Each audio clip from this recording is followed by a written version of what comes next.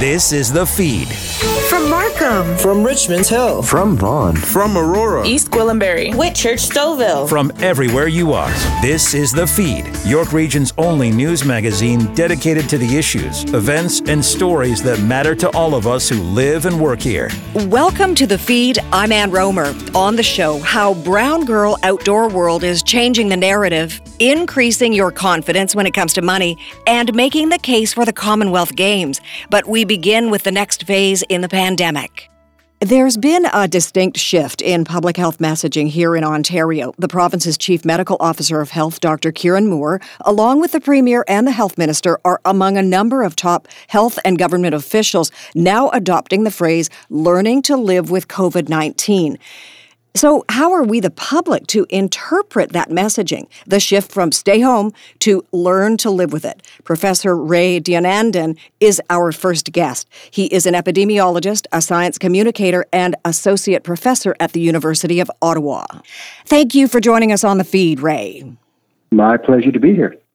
So, is there a problem with officials using the term learn to live with COVID, in your opinion? Yeah, I think there is, and here's why. First, it's the phraseology that was used by COVID minimizers throughout the pandemic, suggesting that our public health response was always an overreach, and it never was, in my opinion. So there's the first thing. The second thing is that it signals surrender. So living with COVID isn't pretending that the virus doesn't exist. It isn't doing away with all the public health measures. Is simply accepting that there's going to be some level of transmission, probably for the foreseeable future.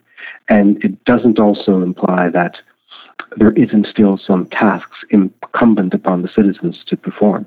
So we're not going back to 2019 normal anytime soon, but we're going to approach it. So I'm not sure what the best phraseology needs to be, but living with the disease suggests some sort of untoward gray burden, which I don't think properly describes our future. And it's interesting you do use the word surrender. That certainly is one connotation. Learn to live with COVID. Why do you think officials are using that phrase? And is it in a way having them say, we give up? I mean, to me, that's kind of what it signals. I give up.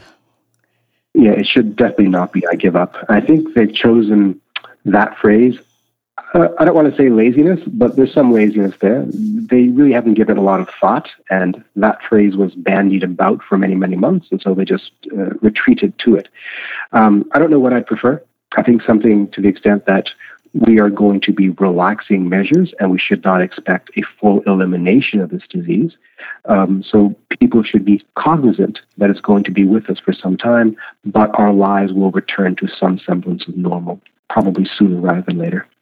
So those of us who are hearing that phrase, we, the general public, for me and for those that I have spoken with in my circle of friends, it's kind of okay, well, maybe that means that we didn't need to get vaccinated. Maybe that means that we don't need to wear masks. We don't need to isolate when we're not feeling well. We don't need to, social distance. Is that what some of us are hearing, do you think, Ray?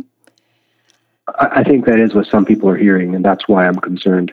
Look, a colleague online sent me an interesting tweet. He's saying that why do we want to go back to 2019 normal? 2019 normal is what got us into this in the first place. What we should be doing is trying to build a better, more resilient public health future. That includes normalizing not going to work when you're sick. That includes normalizing wearing a mask when you're sick or when you're not feeling particularly safe. That includes pushing vaccination often and with vigor.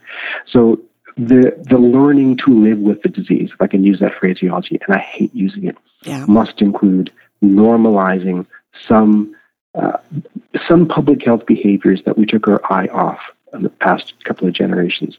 So I'm an optimist. I think we're headed towards a good future, so long as there's high compliance in the population with retaining some public health measures. There are still plenty of risks when it comes to this virus. How do we assess the risks when it comes to COVID-19? Yeah, there's risks to be assessed at the population level and at the individual level. And most people care about the individual level, but the population level has to do with things like, is transmission high enough to threaten our healthcare system? At the individual level, it's how do I make decisions about my life? Is it safe to go to that party or whatever? So at the individual level, what you should be looking at is, have you done everything that you can do to minimize exposure and infection? And that means accepting 3 doses of vaccination and encouraging your family members to do so as well. It means not exposing yourself to other people when you got symptoms of the disease, even in non-COVID times. That's a good thing to do.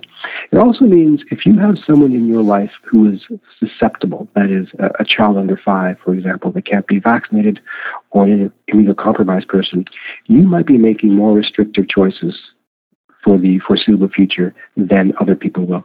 So unfortunately, there's going to be some heterogeneity in what individual risk means.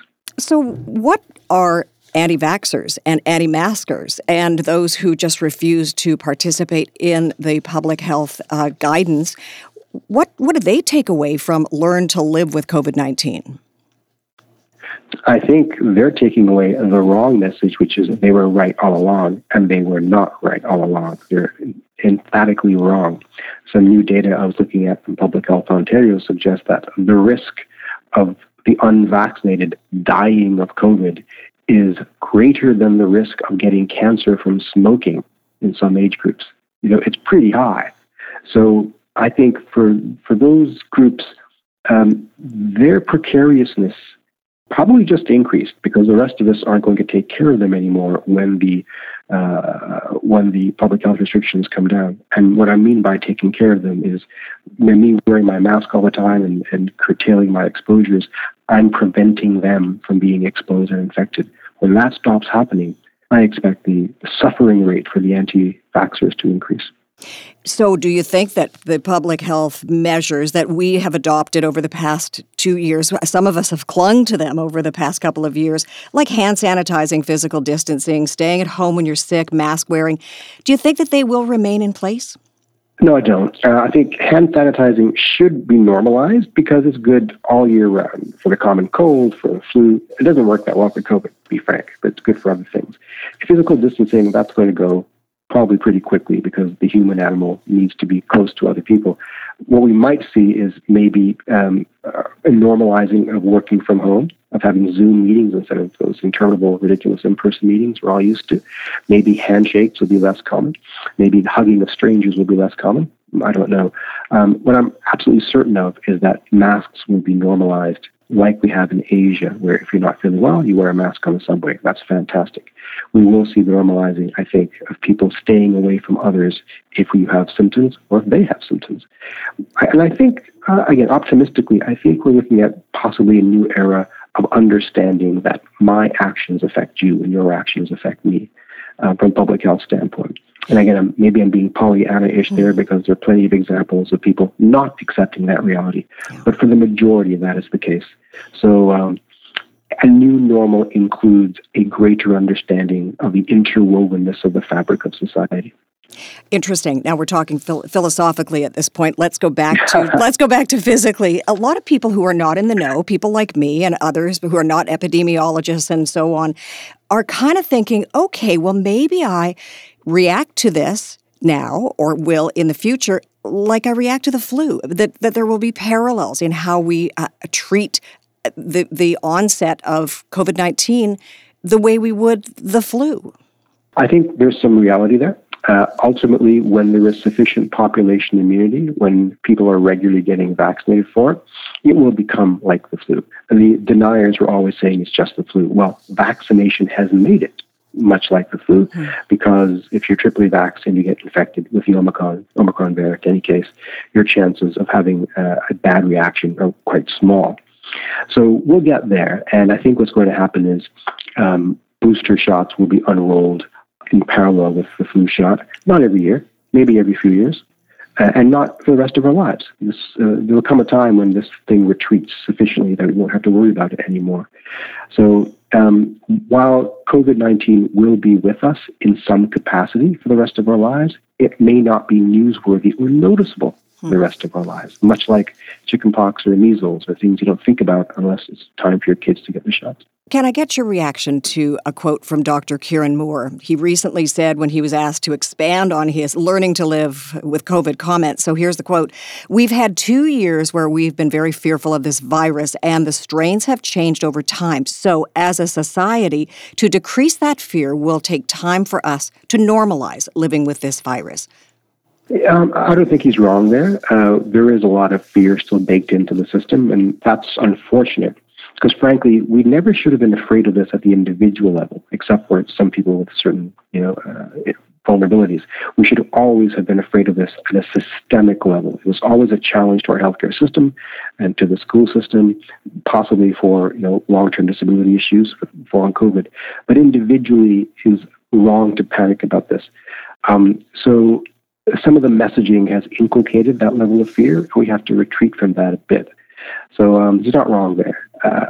What we need to do is redirect that fear, that intensity, that passion towards building a surveillance system to prevent the next big public health crisis. Hopefully we won't lose our eye on that ball. But yeah, I don't think he's wrong there. Retreat from the fear, but maintain concern and vigilance. And what do you think in the here and now, as opposed to looking to the future and better surveillance, what needs to be done to secure our healthcare system? What has been done to adapt to the changes brought on by COVID-19, and what should be done in the future? There's a paper from 2007 I always quote. It talks about the lessons learned from SARS. And there are 3 findings there. The first is animal husbandry is bad for human health. That's my vegan propaganda talking. These diseases always come out of our close association with animals.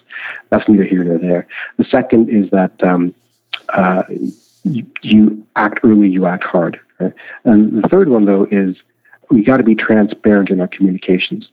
We didn't do a good job of that either. So going forward, a couple of things we have to do. One is we have to improve our surveillance system so we can detect new cases as they come.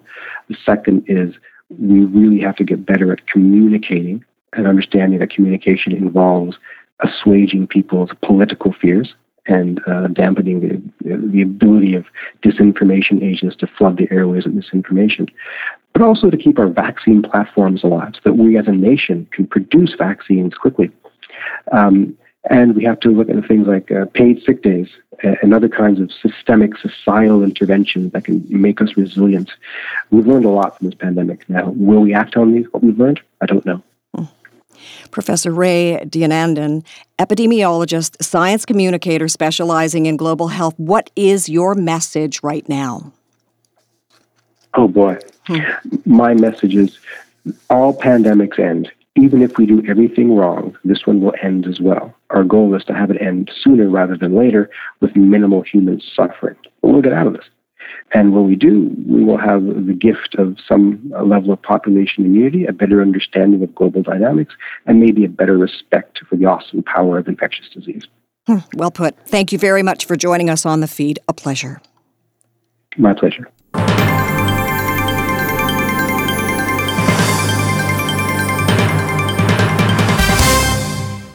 Our next stop takes us inside Oak Valley Health, where the battle continues against the virus. Tina Cortese with that story. Dr. Cristina Popa is an ER doctor and the lead at the Clinical Assessment and Vaccination Center at Markham Stouffville Hospital. Dr. Popa, terrific to speak with you again. Thank you. Good morning, and thank you for having me, Tina. On March 11th, 2020, the WHO declared COVID a pandemic. A month from now or so, we will mark 2 years of life with COVID. Describe for our listeners what it was like for you, Dr. Popa, in those early days, through the first and second wave, the arrival of vaccines, and then take us to where you are now. So, Tina, it's actually a long journey. If we think back, it's only 2 years that we're going to just mark in less than a month from now. But it seems like forever for us, particularly for people in healthcare system. And I'm sure it is forever for everybody out there, for all the patients that they were diagnosed with COVID and for all the patients and for everybody that we lost through this pandemic. We were really hit hard on everybody, and everybody after 2 years. Pandemic is still here. I want to say right now, we are just hoping that we learn a lot going through these 2 years, and that hopefully it's still there, and hopefully we're going to be out of here. We're going to be out of this pandemic together.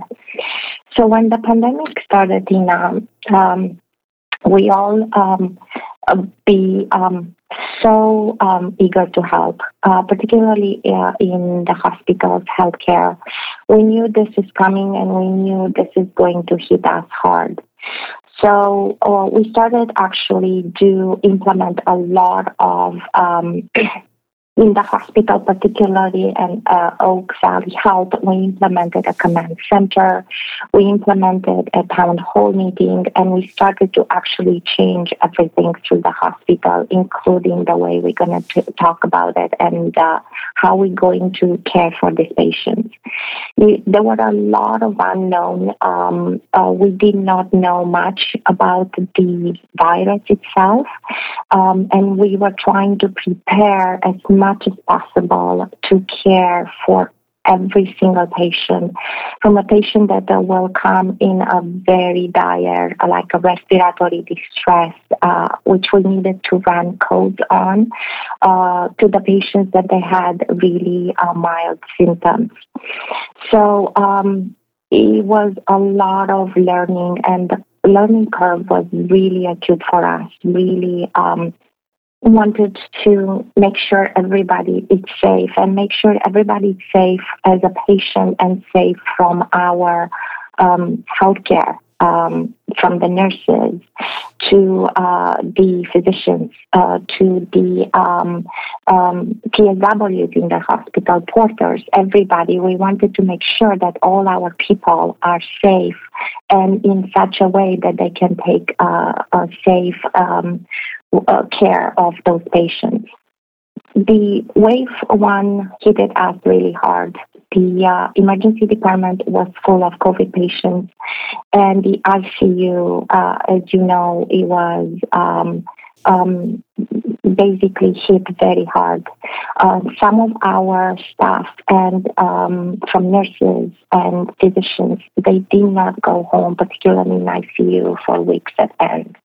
That was in first wave one. Then we got a break, and then we got through the safe part, and then we moved towards the wave two. It seems right now it's wave 3, 4, 5. We're still kind of going through this, but every single wave is better and better. We learn more from how we treat COVID, and then we got more treatments available for the patients, including the programs how to monitor them at home, which is called the COVID at Home program. Meantime, we got the vaccination, and we rolled with the vaccination to make sure that people will not get the disease. So what happened then with the introduction, the arrival of vaccines? So the arrival of the vaccine, Tina, was very exciting news for us. We were just really so grateful, and we were so happy to have something that was proven is going to help us not get the disease. It was so much excitement at that time. We tried to enroll every single patient that was eligible initially through the vaccine, and we started with the most vulnerable ones, particularly with patients in long-term care.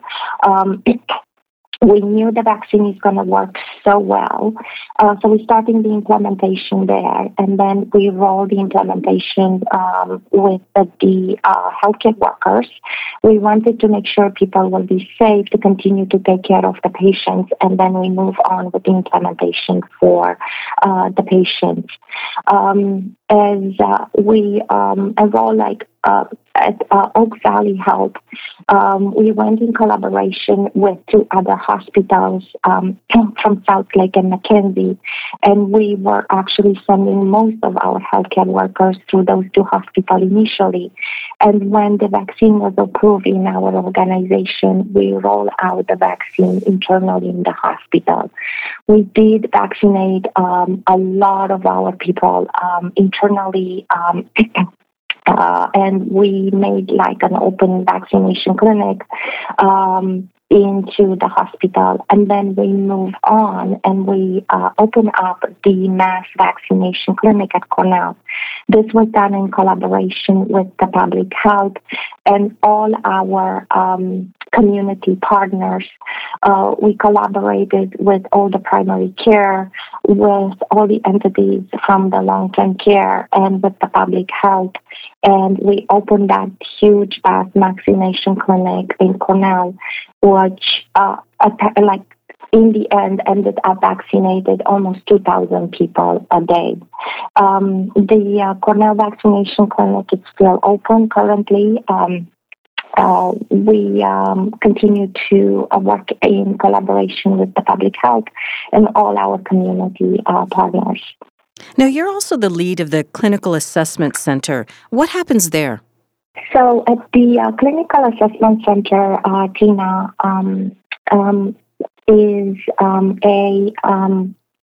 it's a clinic.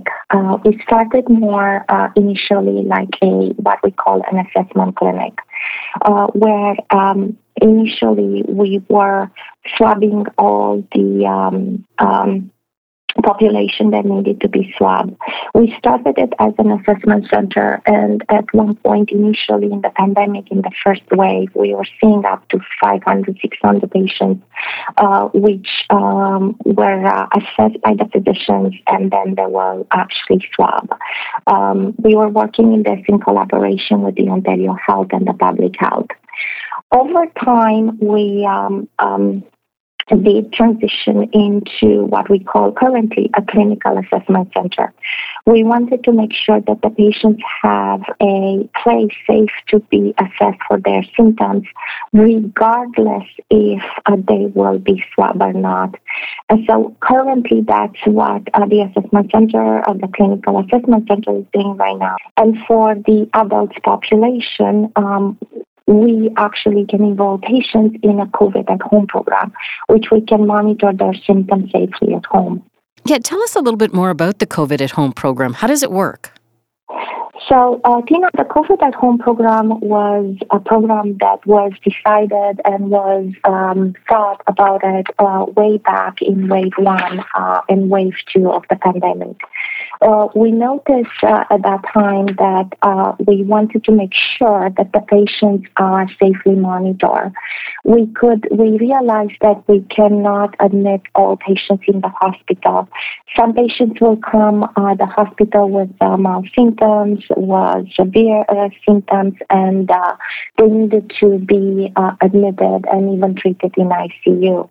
So we wanted to make sure that for the patients that are coming to our hospital at Oak Valley Health, both sides, Markham side and Uxbridge side, that the minute we send them home, they will be home safe and we can monitor their symptoms. We will be watching those patients daily or as you fit until either they actually get better from the COVID, or when we make sure that in case they will be compensated, that we'll be able to bring them back into assessment at the hospital and to follow up with treatment as admission required.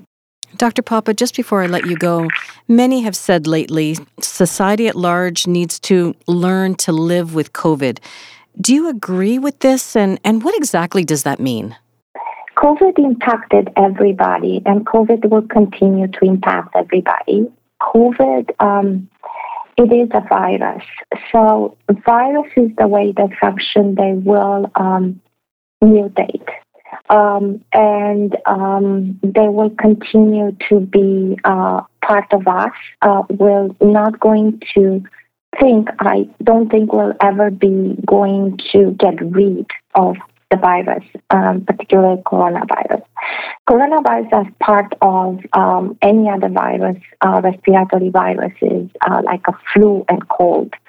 So I think part of it and the mention of it will be that we will have to make sure that we'll continue to safely monitor and we'll continue to safely do protect the most vulnerable part of our population, but in such a way that we continue to incorporate this in day-by-day treatment and day-by-day monitoring. Bottom line, I'm thinking following public health measures, which including getting vaccinated, cleaning your hands frequently, wearing a mask, and physically distancing from others continues to be our best line of defense against COVID-19 and its variants. So just through doing these measures, I think we can move forward through as a society. But also continuing and living with this and new treatments being available, I think we can incorporate moving forward with this virus. If our listeners want more information about PAXLOVID, the Clinical Assessment Center, or the COVID at Home program, where can they find it? So currently, everybody can access those information at oakvalleyhealth.ca. It's our website. Everybody can have information there regarding the COVID, regarding what symptoms they can watch for, and regarding the Clinical Assessment Center, how people can be tested. All those is on that side that I mentioned. After the break, the adventures of Brown Girl Outdoor World. Do you have a story idea for the feed? Call us at 416-335-1059 or email info@1059theregion.com. Ann Rohmer and more of the feed coming up. This is 1059 The Region. Black History Month on 1059 The Region. Listen live at 1059theregion.com. Welcome back. Black History Month means many things to many people. To Demiesha Dennis, the founder of Brown Girl Outdoor World, it's changing the narrative through adventure. Welcome to the feed, Demiesha. It is so great to hear from you. Thank you for having me. So, talk to us about this idea. Where did you come up with Brown Girl Outdoor World, and really why? Well, Brown Girl Outdoor World started as a whole movement to get people especially women of color, into the outdoors. I will tell you that initially we started and wanted to create a space for everyone of color to get outside, but kind of pigeonholed ourselves with the name Brown Girl Outdoor World and created an audience specific to women. And that kind of, ballooned into being one of the greatest things I've ever made a mistake on. You are encouraging women who are Black, Indigenous, persons of color to take part in outdoor activities. One would sort of think that was just a given, living in a province like Ontario where there are, great expanses of green and mountains and hills and valleys and so on. What was the issue? The issue was the lack of representation in marketing, advertising, and just the general invitation to folks of color to say, hey, there's a space out here for you as well. Everything we saw spoke to the narrative of it being a conversation around who was already there was through having access and information, and not any new initiatives to say, hey, folks, there are people who are immigrating to Canada, who've never had these experiences with this landscape. How are we going to get them out there? So through BGOW, we created that conversation to say, we're going to create a space in which you're welcome, and we're going to take you to the spaces that we're inviting you to. You focus on women between the age of 24 and 40. Why that age group? It's generally been the uptake to what we've seen, but also we work a lot in educating the educators. There's so many programs that are focused on giving this information to youth and saying, hey, we run after-school programs, we run summer programs, but no one's giving this information to parents to say, when the summer programs are not operating, when the after-school programs are not operating, you as a decision maker and sometimes a breadwinner in the household has the ability and has the knowledge to take your kids, yourself, or your family into these spaces to have some of these same experiences. So we focus on educating the educator. Yeah, and also I know that you are understanding at this point, or at least prior to when you started the group, established the group, that advertising wasn't geared toward women of color.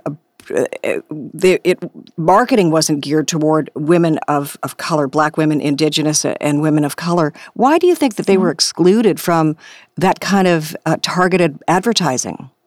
I think if we go back and we can take a historical look, or we can even look at the way things are presented to us present day, the whiteness is a dominant narrative in this space. It's a dominant image that you see. And most companies didn't see it as an issue because they thought, it's there. There's nothing that we need to do extra to make others feel welcome. So we constantly saw the images in the magazines, in the store windows, in any piece of garment that you pick up and you look at the label. If there was an image, it was not a woman of color. And companies were okay with that because no one ever challenged them. Judith Kasiyama, who's a friend of ours who works out of BC, she called out one of the major companies here to say, hey, where are we in this story? Where are we in this conversation? And why aren't we being included in the story as well? So the more we've challenged these conversations and challenged the narratives, the more we've seen that there needs to be a story around inclusion of not just women of color, but people of color in general. And what about obstacles, things like finances, lack of exposure? You've been quoted as saying that you feel that the outdoors has an elite feel to it and that it doesn't require a brand experience for you to be a part of nature. Hear, hear. The first time I stepped out into nature, for the first 8 years of my life, I hiked in Converse running shoes. And I think I paid $35 for those shoes in an off-brand store. Were they the most comfortable shoe? Probably not. But they did allow me to get outside, and they did allow me to step into fishing spaces that I would have never gone into had I been looking for those $300 boots to make sure that I was the most comfortable. I want people to understand that as much as you buy the quality gear, you spend all the money. If you're looking for an introductory experience in nature, something as simple as you're walking into your backyard or your neighborhood park doesn't require that expensive piece of gear to get you out there. And that is something that I want to see change in how we approach who gets outside. Why does the great outdoors live so strongly inside you? What was your growing up like? What was that time like for you? I'll take you back with me to Jamaica, where I was born and raised and grew up with my grandma in what we call the country. And it was just a sort of a mining town and a sort of a farming town where a lot of what I do was centered on not staying inside the house, either going out farming with my grandma and walking behind her and having her tell me stories of birds that I thought she was actually just making up names for these things. And then as I grew up and started birding myself, realized that they were actual bird names. So growing up and having her as the matriarch of the family and her driving my passion for the outdoors through taking me outside with her kind of carried that conversation into Canada and wanted it to maintain and be a part of my story, and also to inspire my 16-year-old daughter to get out there and be a part of that conversation as well. So let's have some fun. And that's exactly what you try to do. You try to change the narrative of, but boiling it right down to the fun that you have. What are the kinds of activities that you encourage other women to get involved in when it comes to Brown Girl Outdoor World? So the fun stuff goes from the fishing to the hiking to the camping, the rock climbing, we're now working on an event to do ice climbing at the end of the month. We are looking at, just going hiking, going snowshoeing, anything that you see that is created in the outdoors that you feel that you've never been welcomed in. We're taking that and we're saying, hey, we're going to make it fun for you. We're going to make it exciting. We're going to give you a community in which you can feel safe to get out there and do it. We also just wanted to let people know that no matter what the image tells you, that there is a space out there for you to get involved. Your slogan is, or one of the things you believe in, change the narrative with adventure. Are you doing that? I do believe I am making the best effort I can to change that. And having community buy-in has been the biggest part of seeing that change. and the joy and the excitement that comes around individuals when an event goes up and it sells out in literally 30 minutes, it says to me, this is how we're going to change a narrative, and this is how we're going to get more people outside to want to know, love, and protect nature. What is your message through this Black History Month? Is that we were never disconnected from nature. We might have been forced to pause for a bit, but it is time that we reclaim the relationship that we've had. We reclaim the relationship that our ancestors had with the outdoors, and we reclaim our sense of being and pride in stepping outside and getting involved in the care and protection of nature. Is it important, do you think, that Mother Nature does not discriminate? Mother Nature doesn't discriminate, but Mother Nature is not a person, and we do have people who come into that space to create discriminatory acts. So I generally shy away from saying Mother Nature doesn't discriminate because it gives a false sense of safety for everyone. I think Mother Nature doesn't discriminate. We should try to keep it that way, but work towards creating a space where the individuals who come out into nature understand that discrimination is not welcome there. And what experience do the women who join you on these adventures, what do they come away with? They come away with a sense of community. They come away with a sense of safety, a sense of enjoyment, and a sense of understanding that they too have a place in the outdoor. And no matter what that conversation might look like for them, whether it's time in your backyard with your kids, time in your backyard observing the birds, or going across the street to a city park, there is a space outside for you. Demiesha, has establishing Brown Girl Outdoor World changed your view of life? It has not changed my view. It has enhanced what I saw as life before. It would have been initially, let me get outside by myself. Establishing Brown Girl Outdoor World says to me, let me take other people so that this thing that I'm now enjoying, I can make sure that others are understanding how their presence here is needed. And so they can work with me to make sure that for years down the line, we can still enjoy that, and that perspective that I now have about taking community can be something that's shared for a very long time to come. Where can people go to find out more, Demiesha? You can find me on our website at browngirloutdoorworld.com, on Instagram at browngirloutdoorworld, and on our Facebook page again at Brown Girl Outdoor World. Demiesha Dennis, thank you for being with us on The Feed.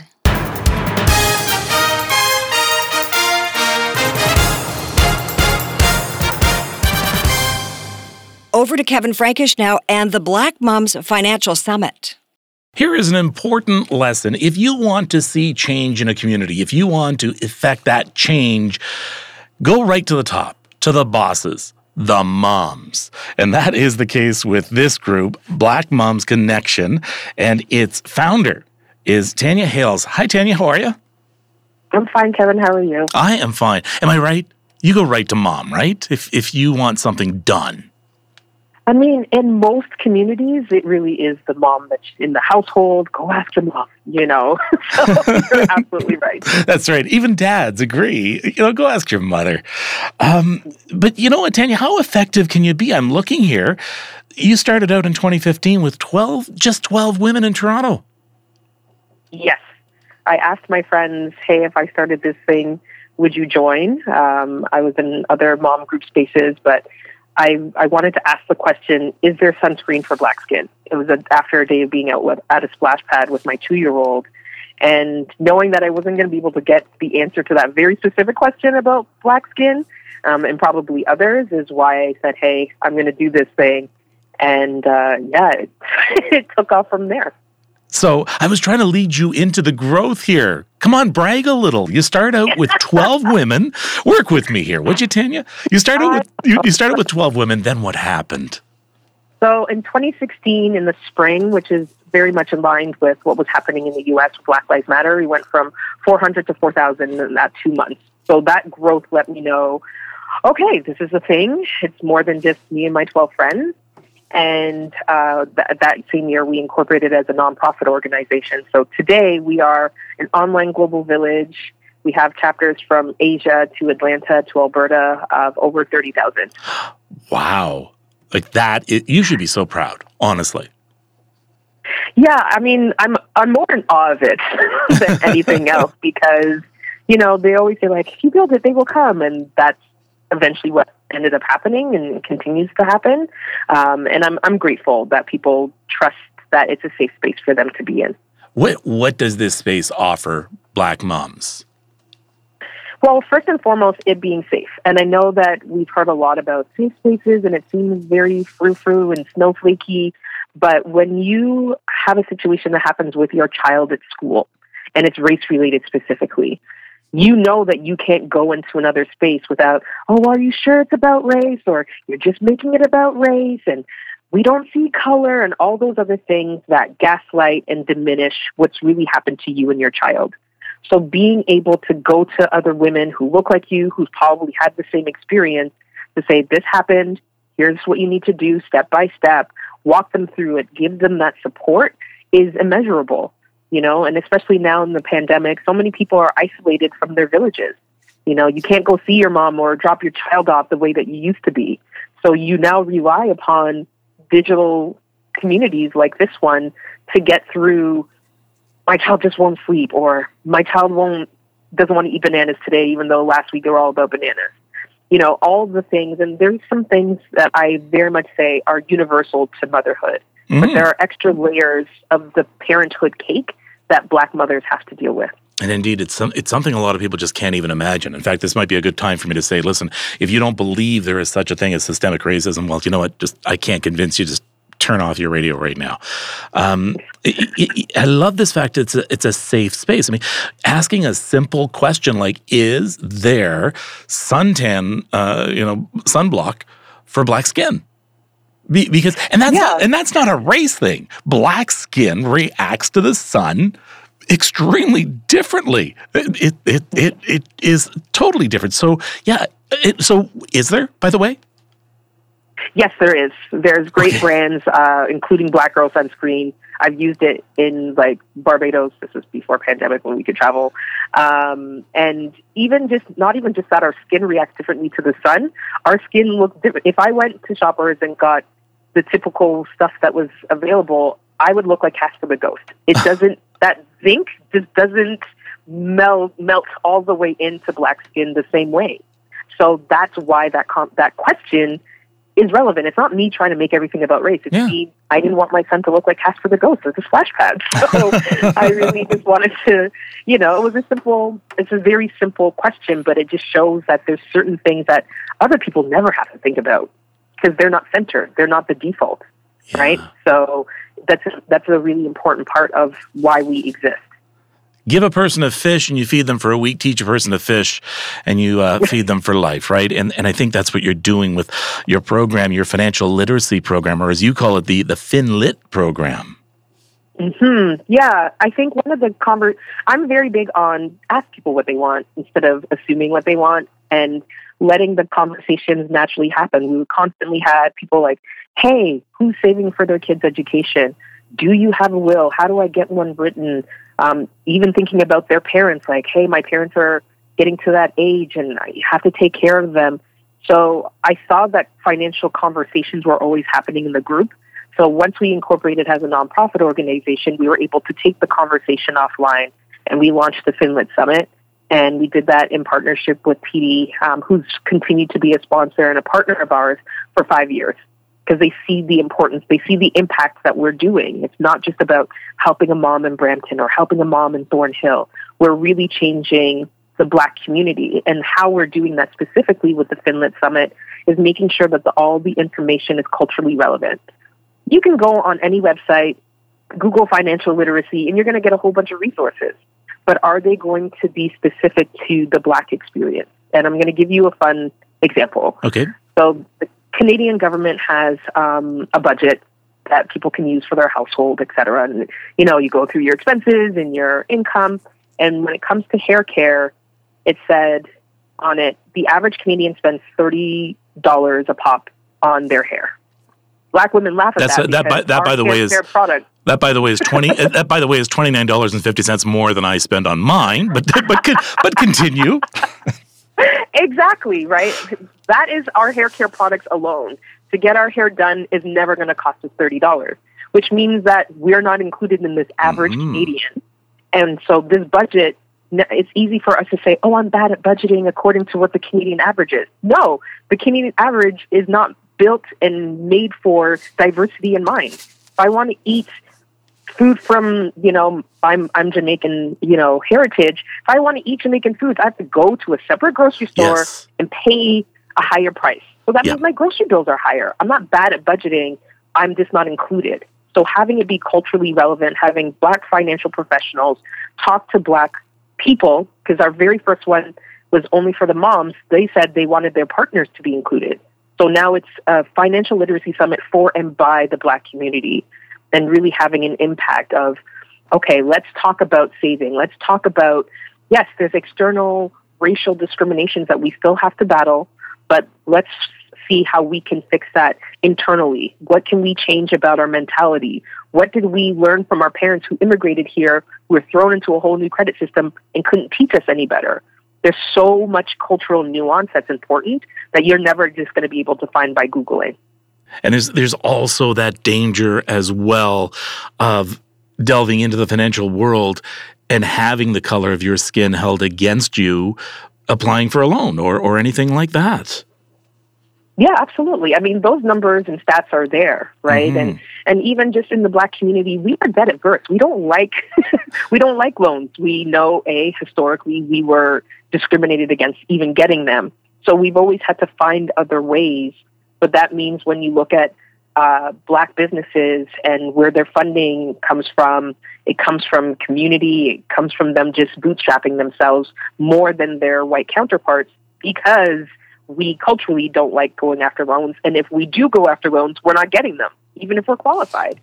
So it is really important to think about the ways that systemic racism still plays in all aspects of all parts of life, financial, health, media, medicine, all of it. But in this particular realm, knowing that we have a partner in TD who says, okay, we hear you, and we see that this is an issue for your specific community. How can we help you? And they've done that and allow us to do the important work of changing our community, which will lead to a healthier Canadian economy. And I mean, come on, TD isn't stupid. They're business people. This makes good business sense as well. I mean, it's a very nice thing to do, but they are really kind of cultivating new customers.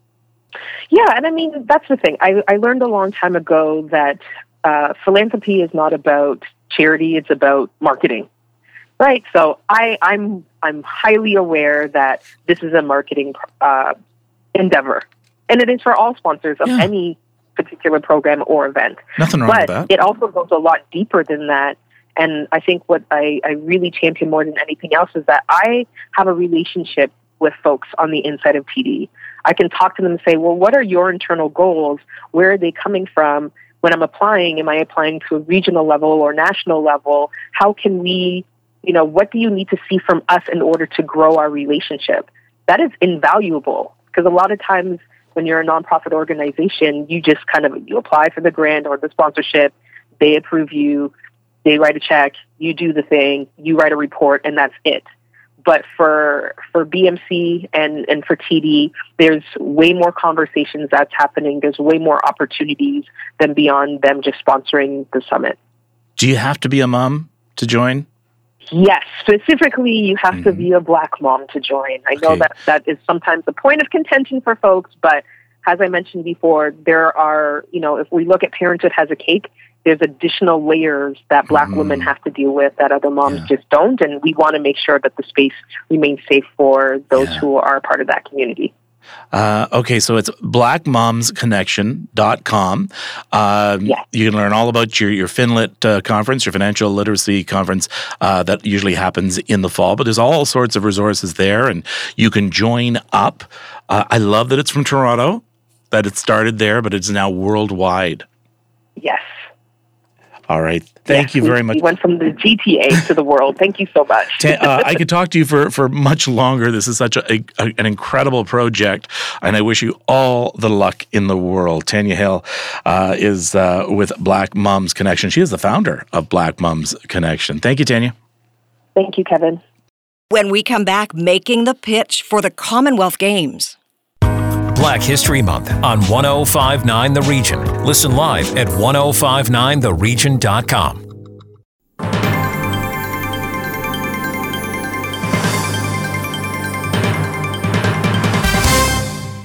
Welcome back to The Feed. I'm Ann Rohmer. Jim Lang is next with the initial plans and the bid for the 2030 Commonwealth Games. Well, it's never too early to start planning, and there are a great group of people looking ahead to a bid for the Hamilton 2030 Commonwealth Games, something that's going to be very unique both on the playing field and performance field and off. To talk more about it, thrilled to be joined by their bid chairman, Louis Frapporti. Louis, how are you? I'm well, thank you. How are you today? Good. Hamilton2030.ca, it's an ambitious plan. Where did the genesis for this plan to hold such a big event like the Commonwealth Games in Hamilton come from? Well, years ago, a group of community leaders reflected on the fact that the Games were born in Hamilton in 1930, then called the Empire Games, and had resolved to try to bring them back for their centenary in 2030. The city had tried on a number of occasions previously and failed at various stages of the bidding process, but there was a great deal of confidence at this time on the 100th would be the time in which we brought it back. Now, and you mentioned in the press release, this is very different now, planning for a major games. We're witnessing the Beijing Winter Olympics. Things are very different. A pandemic has changed the way we stage games. Has it changed the way you bid on games and how you have the infrastructure for games? Absolutely, in a variety of different ways. And we'll confess that a good deal of our thinking around how to do this changed through the pandemic and as a result of its impacts. But games everywhere, the Olympics you referenced, all of them are undergoing a lot of disruption because the business model is not sustainable. Costs too much. There are other societal needs. Taxpayers have a justifiable concern about expending a ton of money on a big event. And we were inspired by the Commonwealth Games Federation's mission statement, which is about building prosperous, healthy, sustainable communities. And as business leaders, we decided to really lean into that, leveraging entrepreneurship, innovation, really a business ethic, and look to privately finance as much of the games infrastructure as possible, changing the business model. Before we get to some of the facilities involved, I did find it interesting that with so many people trying to pay lip service to the Indigenous communities in Canada, you and your staff and your bid were at the forefront saying, hey, this is not just our games, it's also the games of the Six Nations of the Grand River and the Mississaugas of the Credit. Make no bones about it that this is also for the Indigenous Canadians as well. Correct. I mean, look, we wanted to be as meaningfully inclusive as possible, and although efforts have been made for a long time in a variety of different sporting events to include Indigenous people ceremonially, we felt it wasn't enough. They are nation partners in our efforts, so they are stakeholder partners in the design and crafting of the bid, and ultimately we hope in its delivery. And because so much of what we're trying to do through the private sector especially is intended to help communities today, benefiting Indigenous communities and working with them in a variety of different ways as entrepreneurs and in experiential learning for young people is a key part of what we want to accomplish. Speaking with Louis Frapporti, the bid chairman for Hamilton 2030, the Commonwealth Games, Hamilton, the center point, I would think, is Tim Hortons Field, Tim Hortons Stadium for the Tiger Cats. When it was first built, people were like, oh, that's nice. But the longer it's been around, people realize it's a real center point and sporting facility for Hamilton, for the Hamilton-Wentworth area, for Hamilton-Burlington. You can really do a lot of things with Tim Hortons Field to the benefit of a big games bid like Hamilton 2030. Yes, absolutely. But I would note, and you'll see this if you go to the Hamilton2030.ca website, one of the unique differentiators for our bid is the extent to which we're trying to regionalize the games. So we have communities throughout the Niagara Peninsula, Kitchener, Waterloo, Burlington, Milton, Brampton, centered on cricket, and of course, Six Nations for lacrosse that are all part of the catchment area for the games. We hope to spread the benefit around communities as widely as possible. And of course, Hamilton is the epicenter. There'll be a good deal of events in Hamilton leveraging some of the assets that were created for Pan Am, like the stadium, of course. And as some may know, the city itself is undergoing a renaissance and redevelopment with the construction of the light rail transit line through the center of the city, which will be ready for 2030, and a host of other private sector developments which will be part of the games. And I would think rowing at the Henley Regatta Club in St. Catharines? Yes, that's currently the plan, but we're still receiving and soliciting submissions from municipalities and private sector partners on venues and sports that could be included in the games. The Games sports program has not been finalized internationally, and there's a great deal of flexibility over the sorts of sports and events that will ultimately be included in 2030. I think one of the things I find fascinating about these kind of bids, Louis, is we see sporting events and large events at different countries around the world, and it seems to be in other countries around the world and other municipalities, they all get behind these kind of bids. And I just find it discouraging to me that anytime a bid comes up for this, all these people come out of the woodwork to try to shoot it down. Like, why do we need this? Well, why don't we need this? Because, I mean, people tried to shoot down the Pan Am Games, and the legacy of all the facilities are still being used. We still see facilities being used at the 88 Winter Olympics in Calgary. I mean, to me, this is the kind of thing that would have a legacy for decades to come after the 2030 Hamilton Games. Well, yes, of course, that's part of the dynamic, and obviously the pandemic and its economic impacts has only exacerbated that. In Hamilton, we look at a real endemic problem with homelessness. And folks are rightly saying, why should we spend all this time and attention focused on an event so many years from now when we have these pressing problems? How we've approached that is to say, listen, we're not interested in the event alone. We're interested in resourcing a movement that is centered on making our community stronger today. And the only way really we found to be able to do that meaningfully is to get the private sector involved, because they're in a position to make commitments, to expend money, to build immediately. And that's been a huge part of our effort and our resolve. And it's a differentiator for our bid. And we have received an enormous amount of positive support regionally from a variety of different organizations and groups on that vision. And it's now on us to build that out fully and to raise awareness of it through shows like yours. Before we get to next steps, Louis, I think about the facilities, the really new state-of-the-art facilities of places like McMaster, like Brock, like Waterloo, and Wilfrid Laurier, and a lot of the universities and colleges in that area of Ontario. And there is a lot of flexibility for the bid process to have different events, whether it's boxing, gymnastics, whatnot, at different little areas.